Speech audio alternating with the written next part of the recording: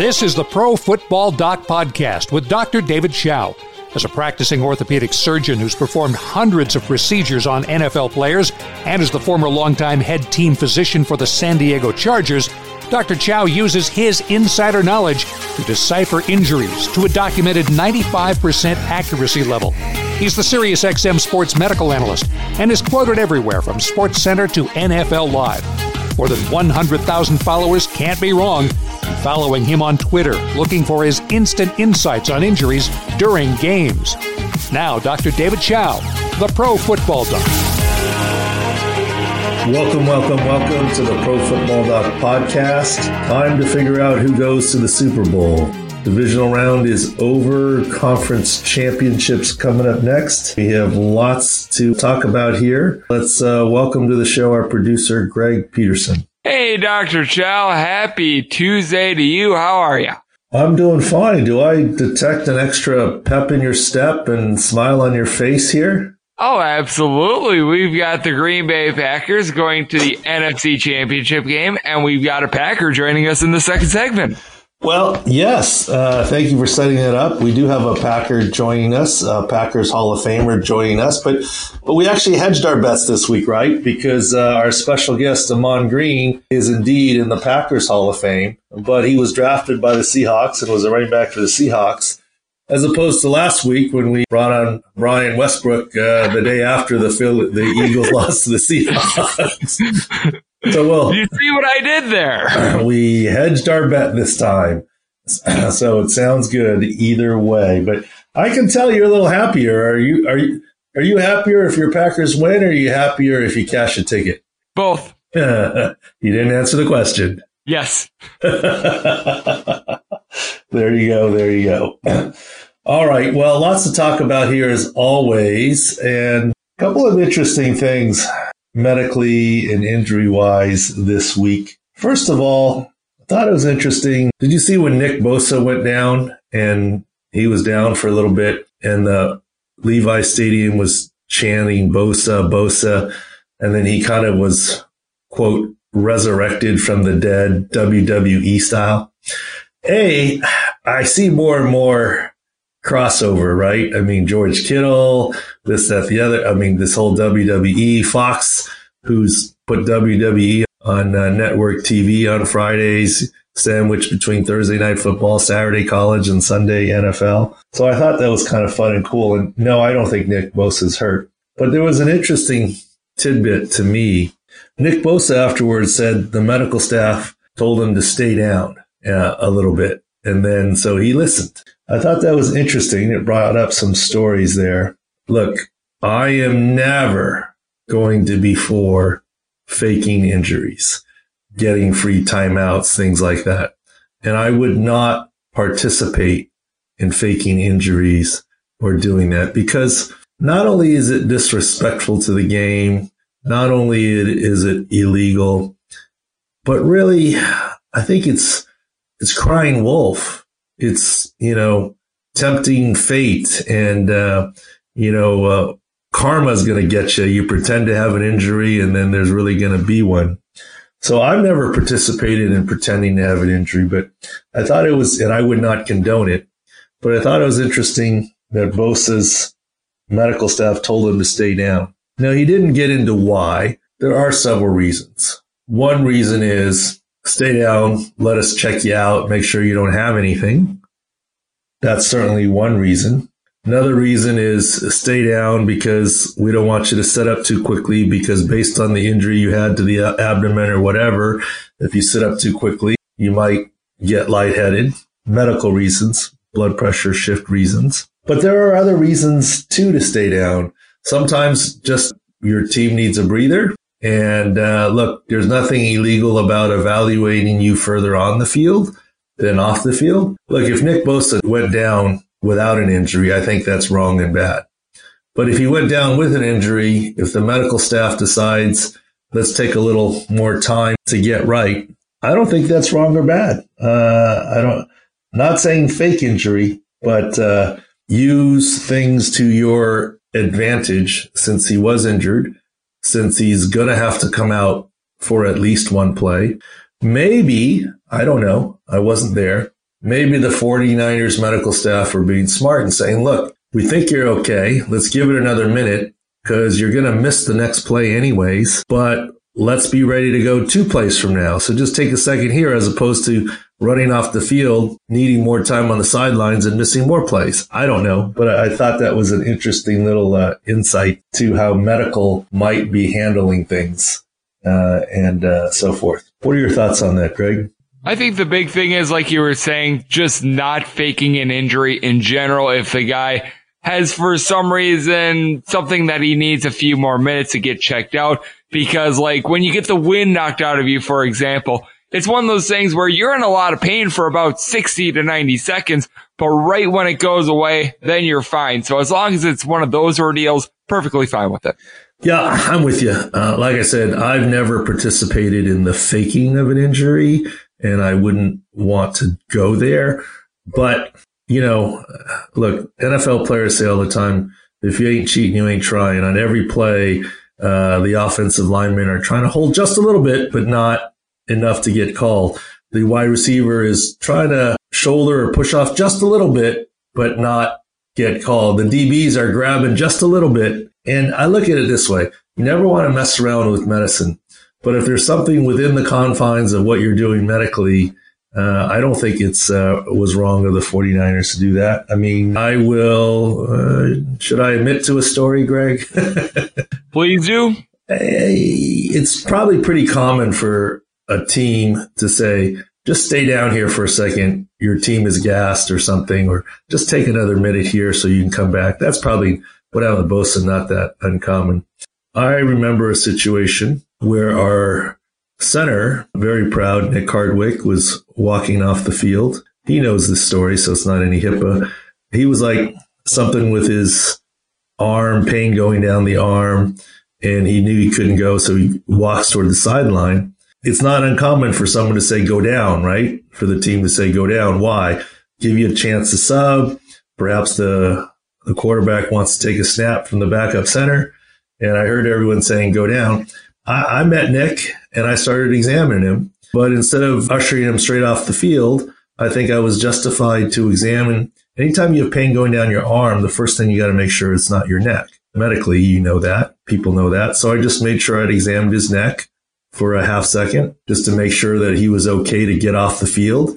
And the referee was coming over to hurry us up. He saw me examining his neck. He let us alone. A couple practice snaps and Nick came off the field.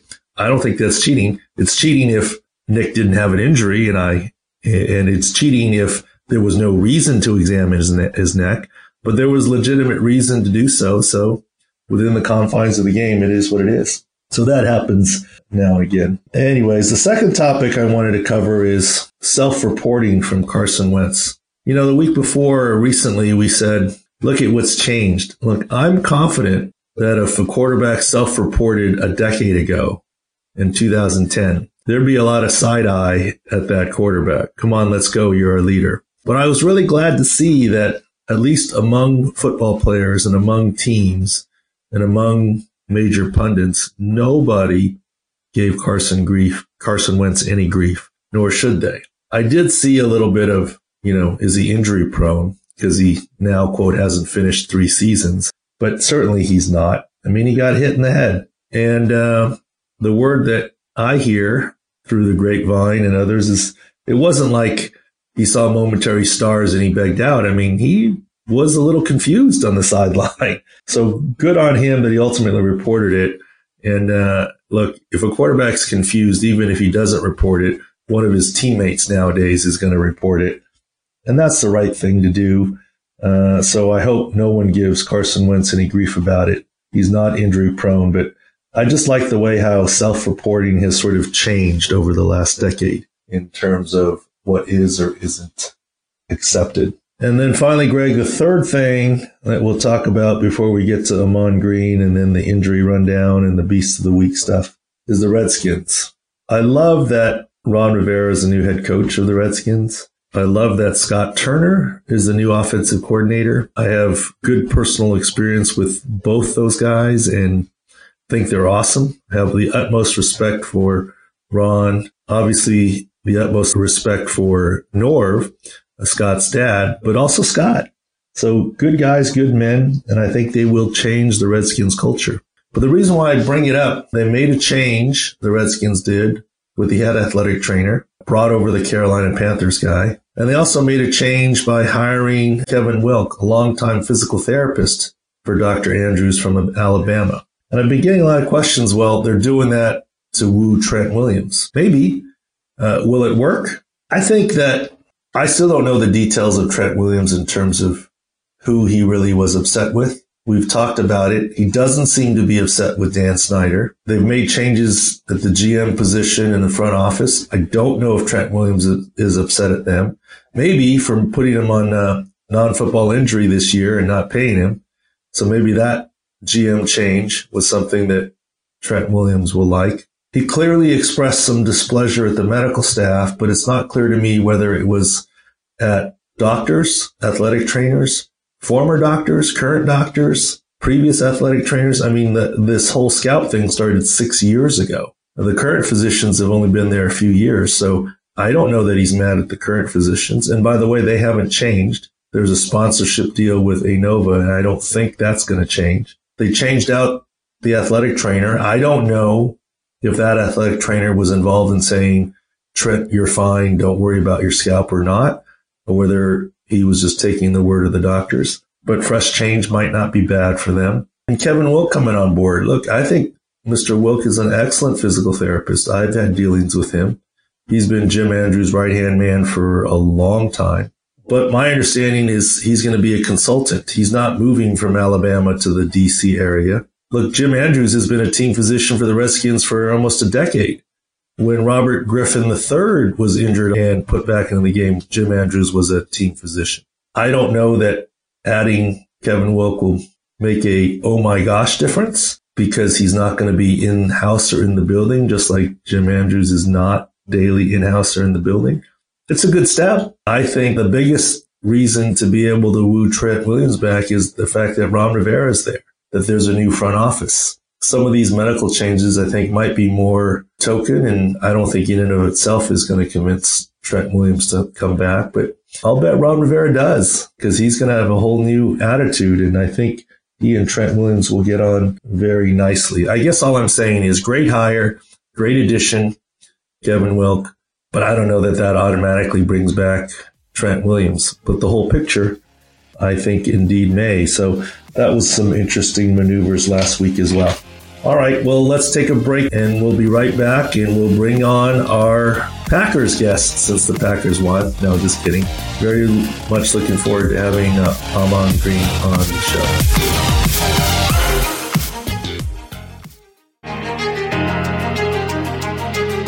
This is the Pro Football Doc Podcast with Dr. David Shaw. All right, welcome back to segment 2 of the Pro Football Doc Podcast.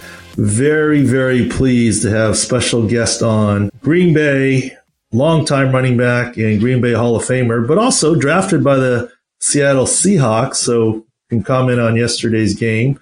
Ahman Green, welcome to the show, Pro Football Doc Podcast. Hey, thanks for having me again. How you guys doing? We're doing great, and thank you for taking the time. I mean, especially for Green to come on a podcast whose host you don't even know. I mean, I've never talked to you before, so thank you very much for agreeing to do this. Yeah, no problem. But I hear lots of good things about you, lots of good things through mutual people, so I'm thrilled to have you on. What did you think about the game? Oh, shoot, I thought it was a great game from both sides of the ball. You know, from Seattle side of the ball, for the last 2 games and that last game of the regular season when they lost both their starter and their backup running back, and Pete Carroll and that coaching staff took the opportunity to reach out to Marshawn Lynch and to do what they needed to do to get some sort of a run game, because they knew, any good team and any good coaching staff knows to get to the playoffs and through the playoffs, you got to have a pass game and you got to have a run game. So thank God that Marshawn was still in some type of running back shape, football playing shape to help him come back in. But I knew that that adjustment they had to make and do was gonna, that was their weakness. Not having a run game at the time they needed most in the regular or in the season in playoffs coming up. And so in this game, I didn't know which way it was going to go. I knew Russell Wilson was going to play the way he played. He's a guy that he doesn't quit until the game's over. He's going to do wherever he going to, push out any type of life of a play or a drive that looks like it's going nowhere, or a play that looks like it's stalled. He's going to scramble around like he did the whole game to get guys open, to pick up a first down, things of that nature. So I knew their game was going to be more of a patchwork type situation.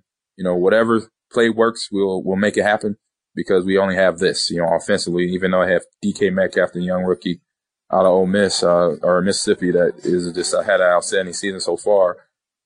Without that run game with Christian Carson and Post Ice being out, for most of the year too, those guys just made that offense work. But now they have to basically run on fumes, and they did it in the first round, got the victory, but then having to do it again, I think it was tough being in the elements and then facing a good Green Bay defense because, in my opinion, they definitely have, showed their worth to that team and why they're 14-3 now going into the NFC Championship game next week. And then Green Bay side of it, the only thing I was worried about through the playoff side of it is just the offense. The offense has been slow starting in the last 3 weeks prior to the playoffs starting. Defensively, they showed up, and offensively, it was just, they start slow, but then at the end of the game, between Aaron Rodgers and Aaron Jones, they got the offense going. And as anybody knows, if you're a sports fan, you know that usually in a playoff situation, playoff games, you got to start fast because trying to come back in a playoff game. But we've been proven wrong, just like Kansas City with Pat Mahomes and his squad. What they did coming back from 21 points down to win the game by 20 was something that any sports fan got proven wrong or would think, okay, man, if you start a game that slow, you're not going to have a chance to win the game. But as we saw, what Pat Mahomes did, and Green Bay, they didn't start slow, but they started to make plays. It wasn't big scoring.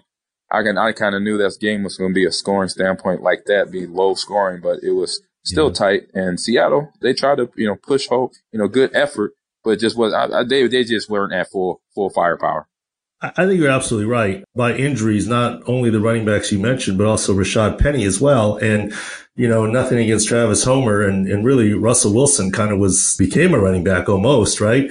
And Marshawn Lynch, though, you got to hand it to him. He came back, but describe how hard it is, or let's say if you were out of football for a season, even if you were working out, how hard is that to be able to come back, and how long would it take for you to be in football shape? Assuming you were working out the whole time, but just to get into the swing of football and football shape, that is not easy. I look at it, I don't play football and I have never played at your level, right, but the game is not that easy. It's too hard, no matter how talented you are, to just come off the street, so to speak, and be successful. So what Marshawn was able to do is pretty good. But what do you think about that? I say from a standpoint, like I said, like you mentioned, if I've still been working out a whole year, and so after I, officially retired, I know for a fact because I did it in 2009. I hadn't retired, but I wasn't on the team starting the 2009 season, and I had been working out consistently. And then Green Bay brought me back in October, so it probably took. I knew it was going to take me a good solid 2 weeks to really get in football shape. Because working out and conditioning in the off season, or if you're if you're not on the roster and you're just working out daily just to stay in shape, you're not in football shape. You are in shape enough to get ready to get in football shape. And because football shape is getting hit and falling down and then tackling if you're on defense and doing all the technical stuff at your position. So that's the football shape. And then that cardio is a little different. It's hard to really train in football shape. I've seen guys jump in swimming pools and do their football movements underwater, put on heavy suits or weighted jackets, weighted vests, rucksacks to simulate carrying stuff on, because you put on the helmet, the shoulder pad, which all adds weight. So trying to simulate playing football, hitting, getting tackled, throwing the ball and all that stuff, sometimes it gets tough, but if you do it the right way, you can manage that. So I knew physically that if once I hit a few guys week to week, day to day from when I got brought back, it'll take me 2 weeks. So for Marshawn's standpoint, it was gradually, I was seeing him gradually get into his style of running. It's physical.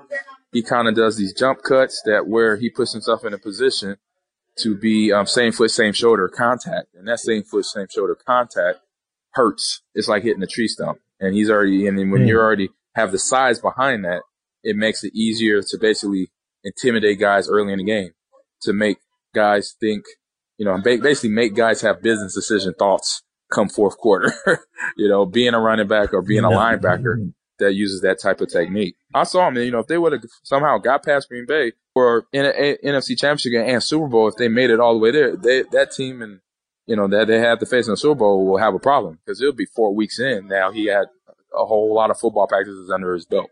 Yeah, and that's what it seems to me. It's minimum 2 weeks, whether you're Melvin Gordon coming off a holdout or whatever. It's minimum 2 weeks to really kind of get back into it. And that's why you saw Marshawn getting more carries. This really was his third week. But it was pretty impressive any way that you look at it. And the other thing that I say always is you talk about business decisions and getting hit. No question, as a running back, you're the target, right? But if you had 20 carries, you might be out of bounds on 3 or 4 carries, but you get some pretty good contact on 16. You take 16 hits if you're carrying the ball 20 times, let's say. Those 16 hits are by 8 different players. So they only suffered the collision of 2 hits. You suffered the collision of 16. That's what makes it hard on running backs, I think, right? I mean, you're always the target.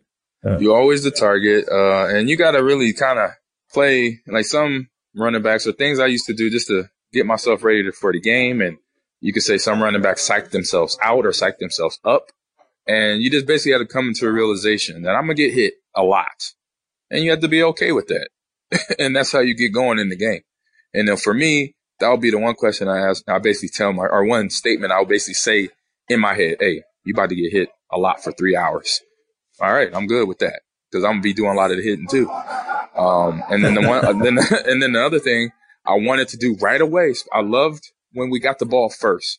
So we got the coin toss. We wanted the ball. I said, great. I could get that first contact out the way because it was more, no matter what, I played every game. I was nervous. I had anxiety going on right before a game. But once I got that first contact, once somebody hit me or I hit the ground from a tackle, boom, I was in the game. So I was like, all right, let's get this first hit out the way so I could get in my groove quicker, so I could get in my rhythm with my linemen, my D-line, and reading the defenses, seeing if linebackers are blitzing or safeties are trying to blitz or corners trying to blitz from backside, things of that nature. Then I'm in the game. Right. So you like the contact. So maybe that answers the question. Love the contact. Why you became a running back, because you were kind of born or destined to be a wide receiver, right? Yeah. I mean, I was based on your naming. Is that correct? Yeah, I was. Yeah, based on the person I was named after. It was Ahmad Rashad. He was a wide receiver. He was a sports analyst. He did football. He did basketball mainly. But yeah, my mom liked the name. She just changed one of the letters. He was Ahmad with a D, and she put an N on my name. So that's what I was named after, Ahmad Rashad Greed. And but I mean, decision. You never toyed with the idea of being a wide receiver. You were always a running back. So, yeah, I played wide receiver 1 year in Little League, and it was just something I wanted to try out. And I actually was pretty good at it because playing baseball, I caught the ball a lot. But then the other part I found out, I was like, it wasn't as physical. So when you were little, you were a wide receiver? Yeah, I played for 1 season playing wide out, and I liked it. It wasn't as physical.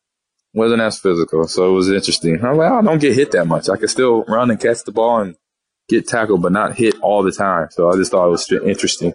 Gotcha. So since this is an injury podcast and I'm an orthopedist and former team physician, you got any stories, anecdotes, whether it's funny stories, medical staff stories, or worst injury comeback stories, or something injury-wise, be it Green Bay, Seattle, wherever you've been, that you want to share with us, the relationship with staffs? I'll leave it open-ended. Okay, yeah, I had a lot of injuries playing football. I was very, between being physical and just the way I played, it just happened. And it really doesn't matter if you're physical or not. You're going to have some injuries in football because you're going to be sprinting and might strain soft tissue with a hamstring or a calf or a hip or a rib, with a pec muscle or something crazy. So I say my staff, they're probably the best. I say being in Green Bay, the best staff in the NFL then and now. And the things they would do, I mean, they went above and beyond being the typical NFL or a typical training staff. Doesn't matter what level. And I remember Flea, he was an assistant trainer then. Now he's the head trainer.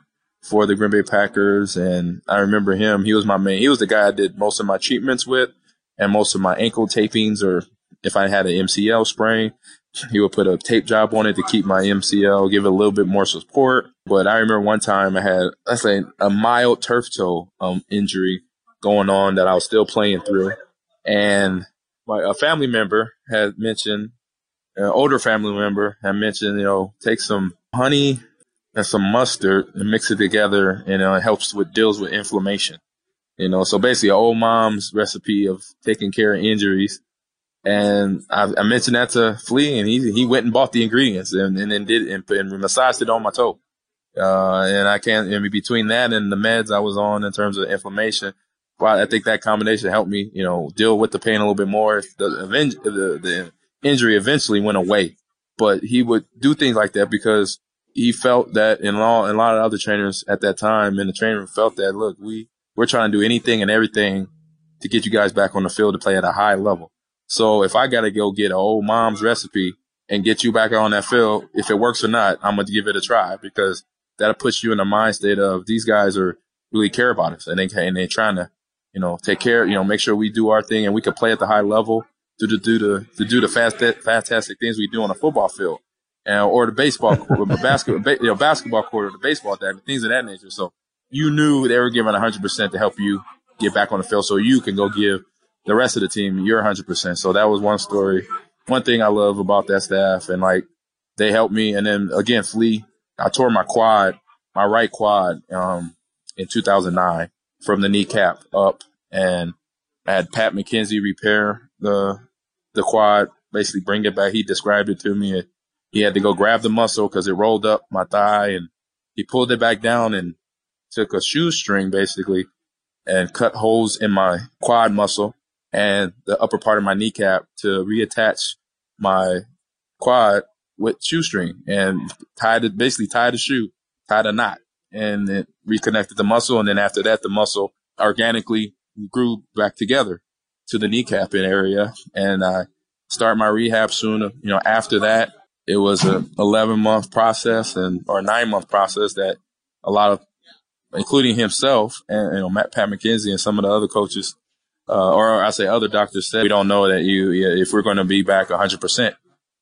He was afraid because he had done 2 previous surgeries of teammates of mine, Santana Dotson. They didn't come back. That's a cool story about the home ointment. Maybe Pepper Burris did use it on Devontae Adams this year. He had the turf toe too, or maybe he should have. So what do you think about Green Bay against San Francisco? What do you think is going to happen? Well, we got to wait and see. But what I do know going into from the last game, they met up this past season, or this past game a couple months ago. It wasn't pretty for Green Bay. The score was 37-9.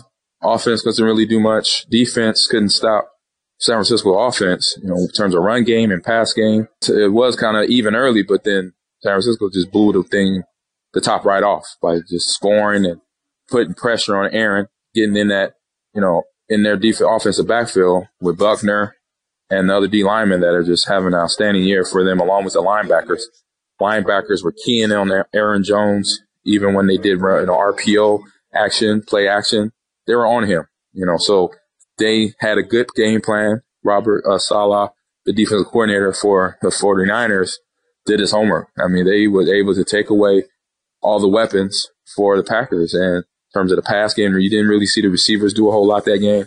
The only points scored were on mostly field goals. And so, and it's, again, it's in San Francisco again. So those things are going to be, we're going to be able to, one thing we're going to see is going to be interesting, just going to see what type of game plan now that Matt LaFleur and his coaching staff has a second crack at the 49ers as a team, offensively, defensively, and special team, how they're going to approach it this time. Because last time they basically had to, once they got down so many points, they had to convert, to being a passing team and try to get back in the game.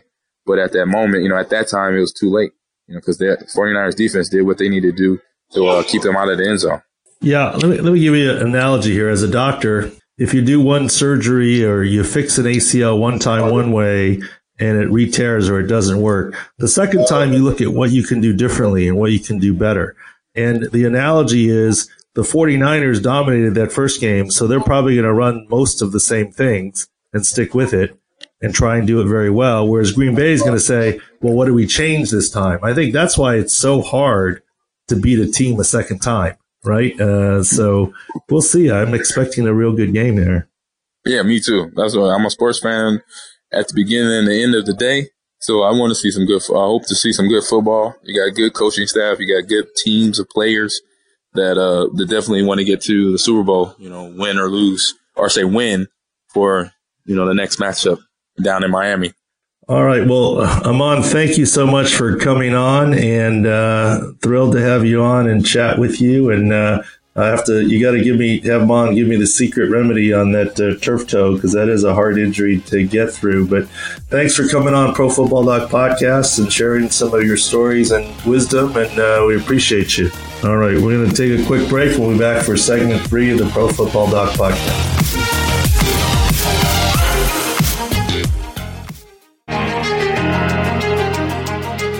More now with Dr. David Chao, the Pro Football Doc. All right, welcome back to the third and final segment of the Pro Football Doc Podcast. I enjoy meeting new people. I didn't know Aman Green before here, and he's certainly an intelligent and interesting guy. So, a great guy as well, because I still remember back when I was a little kid, he actually visited my middle school. I went to Greenville Middle School out in Wisconsin. He took the time on one of his days off during a Tuesday and visited all of us little kids. All you little kids. What was that, about 5 years ago, Greg? 4.5. Okay. All right, let's do the injury rundown. The rundown's getting shorter and shorter. We could talk about all the different other injuries around the league, but let's concentrate on the 4 teams that are remaining. Tennessee versus Kansas City, and then Green Bay versus San Francisco next Sunday. Tennessee Titans. Certainly, I think most people were surprised at how Tennessee handled Baltimore, but this is clearly overly simplistic. Tennessee had a dominant, healthy running back in Derrick Henry, the guy I now call Beast Mode 2, because he is the new Beast Mode. And the Ravens had a very much less than healthy running back in Mark Ingram. Didn't do much. Second half barely played. First half didn't do much. I don't know, handful of carries, half a dozen carries, less than 20 yards. Clearly was not his explosive self, and that's what we've been talking about. That wasn't the only reason the Ravens lost, but that certainly was one factor. And the other thing to watch there, not that we're trying to talk on Baltimore, but when you saw that wrap on Mark Ingram, that wasn't exactly up in the calf belly. It was more down musculotendinous junction or Achilles, more down low in the musculotendinous junction near the Achilles, a la Kevin Durant. Not saying he's got an Achilles and it's going to tear, but obviously that was a hard injury for him to play through. But Tennessee is actually relatively healthy right now, which is a good thing. I got to shout out, the Titans may have outsmarted me, or Jeffrey Simmons has done much better than I expect. Some of the Titans' resurgent season comes with Ryan Tannehill playing. Some of it comes with Jeffrey Simmons playing and rounding into form. Remember, he was the top D lineman who tore his ACL training for the combines in February. And when he was drafted, some people panned the pick, and I didn't pan the pick. I said, well, it's probably a great pick. They're just redshirting him for next season, and they're getting a top draft pick on layaway. They picked middle of the first round, and these arguably the top 10 picks, so they're getting him on layaway, not thinking he would be able to come back and do very much this season. But he has. He's proven me wrong.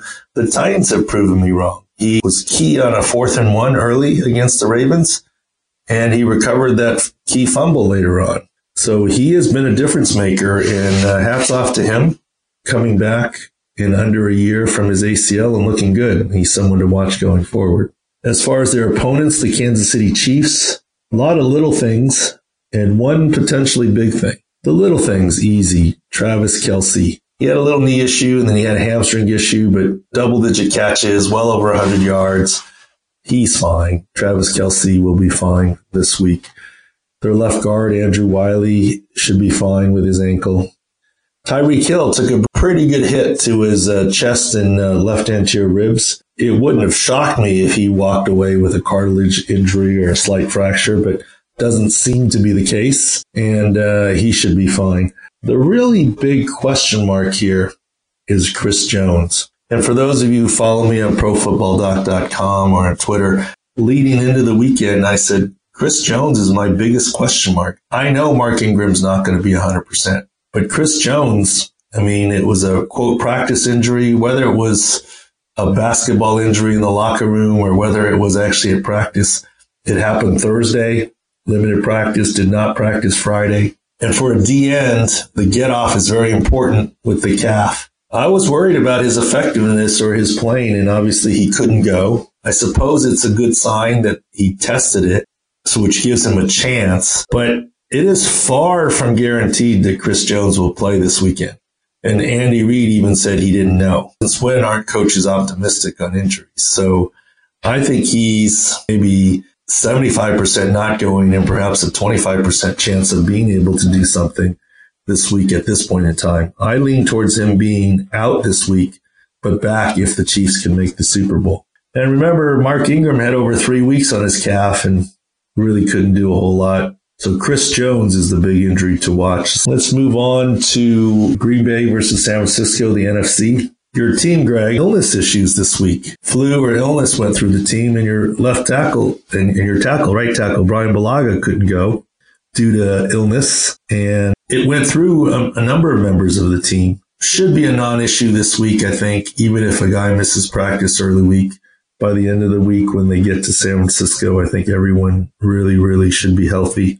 Even pregame, Greg, I actually watched the game because there was only one game on. I actually watched the game in the war room with a bunch of friends, former Chargers players, etc. And when we were in the room and the issue of illness came up, I sort of asked them, it's a playoff game. Does illness ever affect you and your performance? And to a man, they said, no, it's the playoffs. Get an IV, get the meds, roll. I mean, obviously there was something with Bulaga that prevented him from doing so, but expect it to be very short term. I don't think the illness for your Packers are going to be a big deal. And Alan Lazard had a mild ankle sprain. He returned to the game and finished up. So I don't see a lot of issues with the Green Bay Packers. And once again, health has a lot to do with it. The Seahawks had issues on their O-line. They were down to their third left guard.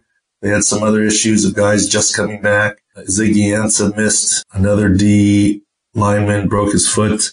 Obviously, they were without Ayupati as well. Yeah, that's Ayupati was the first guard there. They missed their backup even went out of the game with a concussion, so they were down to their third guard, a third left guard there. But look, a sure sign is the Seahawks this last week activated a practice squad lineman who'd never seen a snap in the NFL. And of course, they were down to 3 running backs. Not to take away from Green Bay's victory, but in terms of injury health, Green Bay clearly was the healthier team over the Seahawks, and it bore out the results.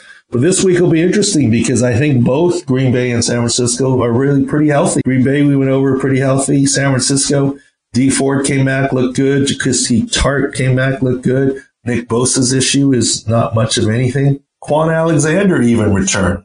He didn't register anything on the stat line. Didn't see him do a whole lot, but with a week under his belt, he'll be 1 week better coming off that pec injury.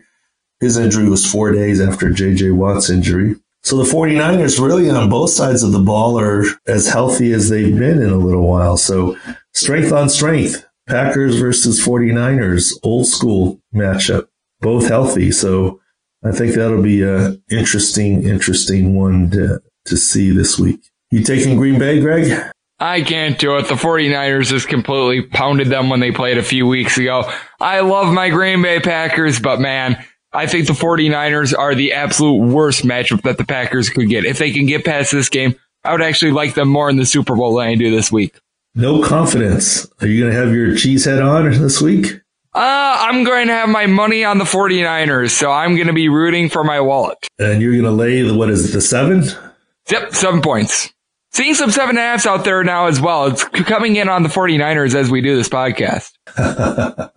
Interesting. Well, I only comment on injuries, so it's strength on strength in terms of injuries. I think the key matchup is that dominant 49ers defensive line.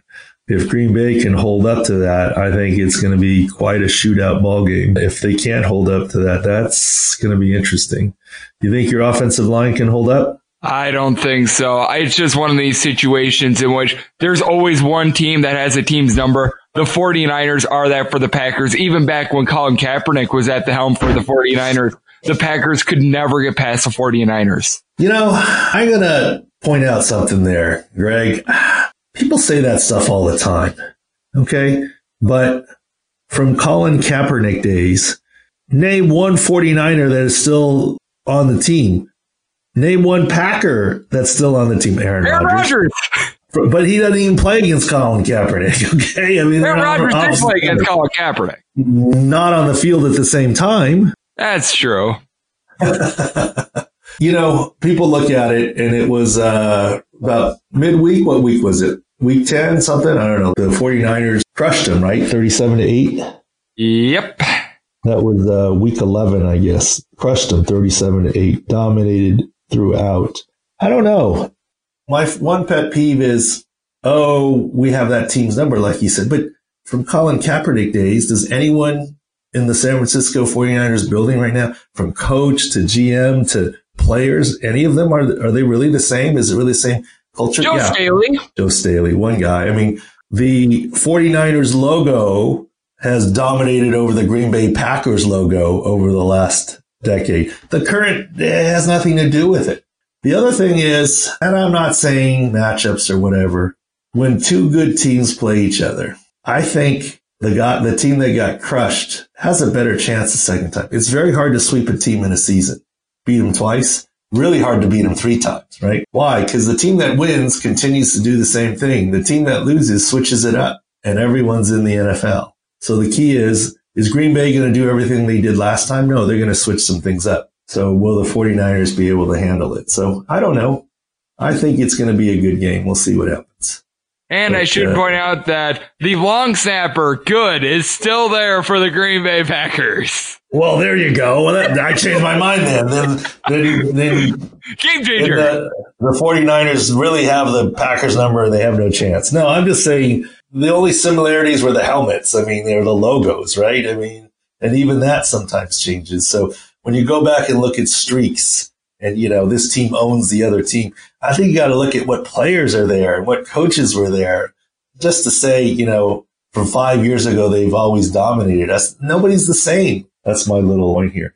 Any other questions here before we get to our Beast of the Week? Nope, there are no questions. By the way, Mason Crosby, kicker, still on the team. Well, there you go. But you get my point. I mean, it is. That's what, you know, when gamblers go, well, for the last 10 years, it's been this. That don't matter. It's just all these. I mean, Jimmy Garoppolo certainly wasn't there. I mean, this is only his second year. The Tigers in college basketball going into Saturday had been 0-59 all time at Chapel Hill, and they knocked off North Carolina. So you never know. 59 now. That's a long enough streak that was anyone on either team alive when the streak started? Nope. I didn't do the math, but I'm just saying. So I don't think those kids cared about that. In any case, Beast of the Week. I have to roll it back. You know, certainly Quan Alexander made it back, so he deserves a mention. But I got to go back to 40-year-old Josh McCown. Coaching high school football, coming off the couch, doing what Marshawn Lynch did, playing in that game last week, and finishing the game with a torn hamstring, avulsion off the ischium that needs surgery. And he finished the game. If you would have told me any player, including Josh McCown, had a hamstring injury torn off the bone, I've never had anyone finish the game with that. Now, is it perhaps a little easier at quarterback than at a linebacker? Sure. Versus a running back, sure. But still, you didn't hear a boo out of him. He wasn't going to give up his chance at that first playoff game and fight all the way to the end. And by the way, the Eagles didn't have another quarterback. It would have been Greg Ward, wide receiver, admittedly a former quarterback. But they only had 2 quarterbacks active. So when Carson Wentz went out, Josh McCown was the guy, and he finished with an avulsion of the hamstring that needs surgery. So we're going back a week. News didn't come out till after we did the podcast last week, but I think it deserved a shout out as the Beast of the Week for that simple reason. No disagreement here. All right. Thanks for listening to the Pro Football Doc podcast. We're doing some new features throughout the playoffs. Breakdowns, injury index, field view. Check it out. We're not touts. We don't give you what to bet on. But if you go back and look at last week's, you'll say we had a pretty good week in terms of how accurate we are. And some of it translated to wins and losses and overs and unders as well in terms of what we were saying there. So take a look at that and see if you like that. And we'll chat again next week. Look forward to the games this coming Sunday, AFC and NFC Championship game, special time. And we'll chat again next week on the Pro Football Doc podcast.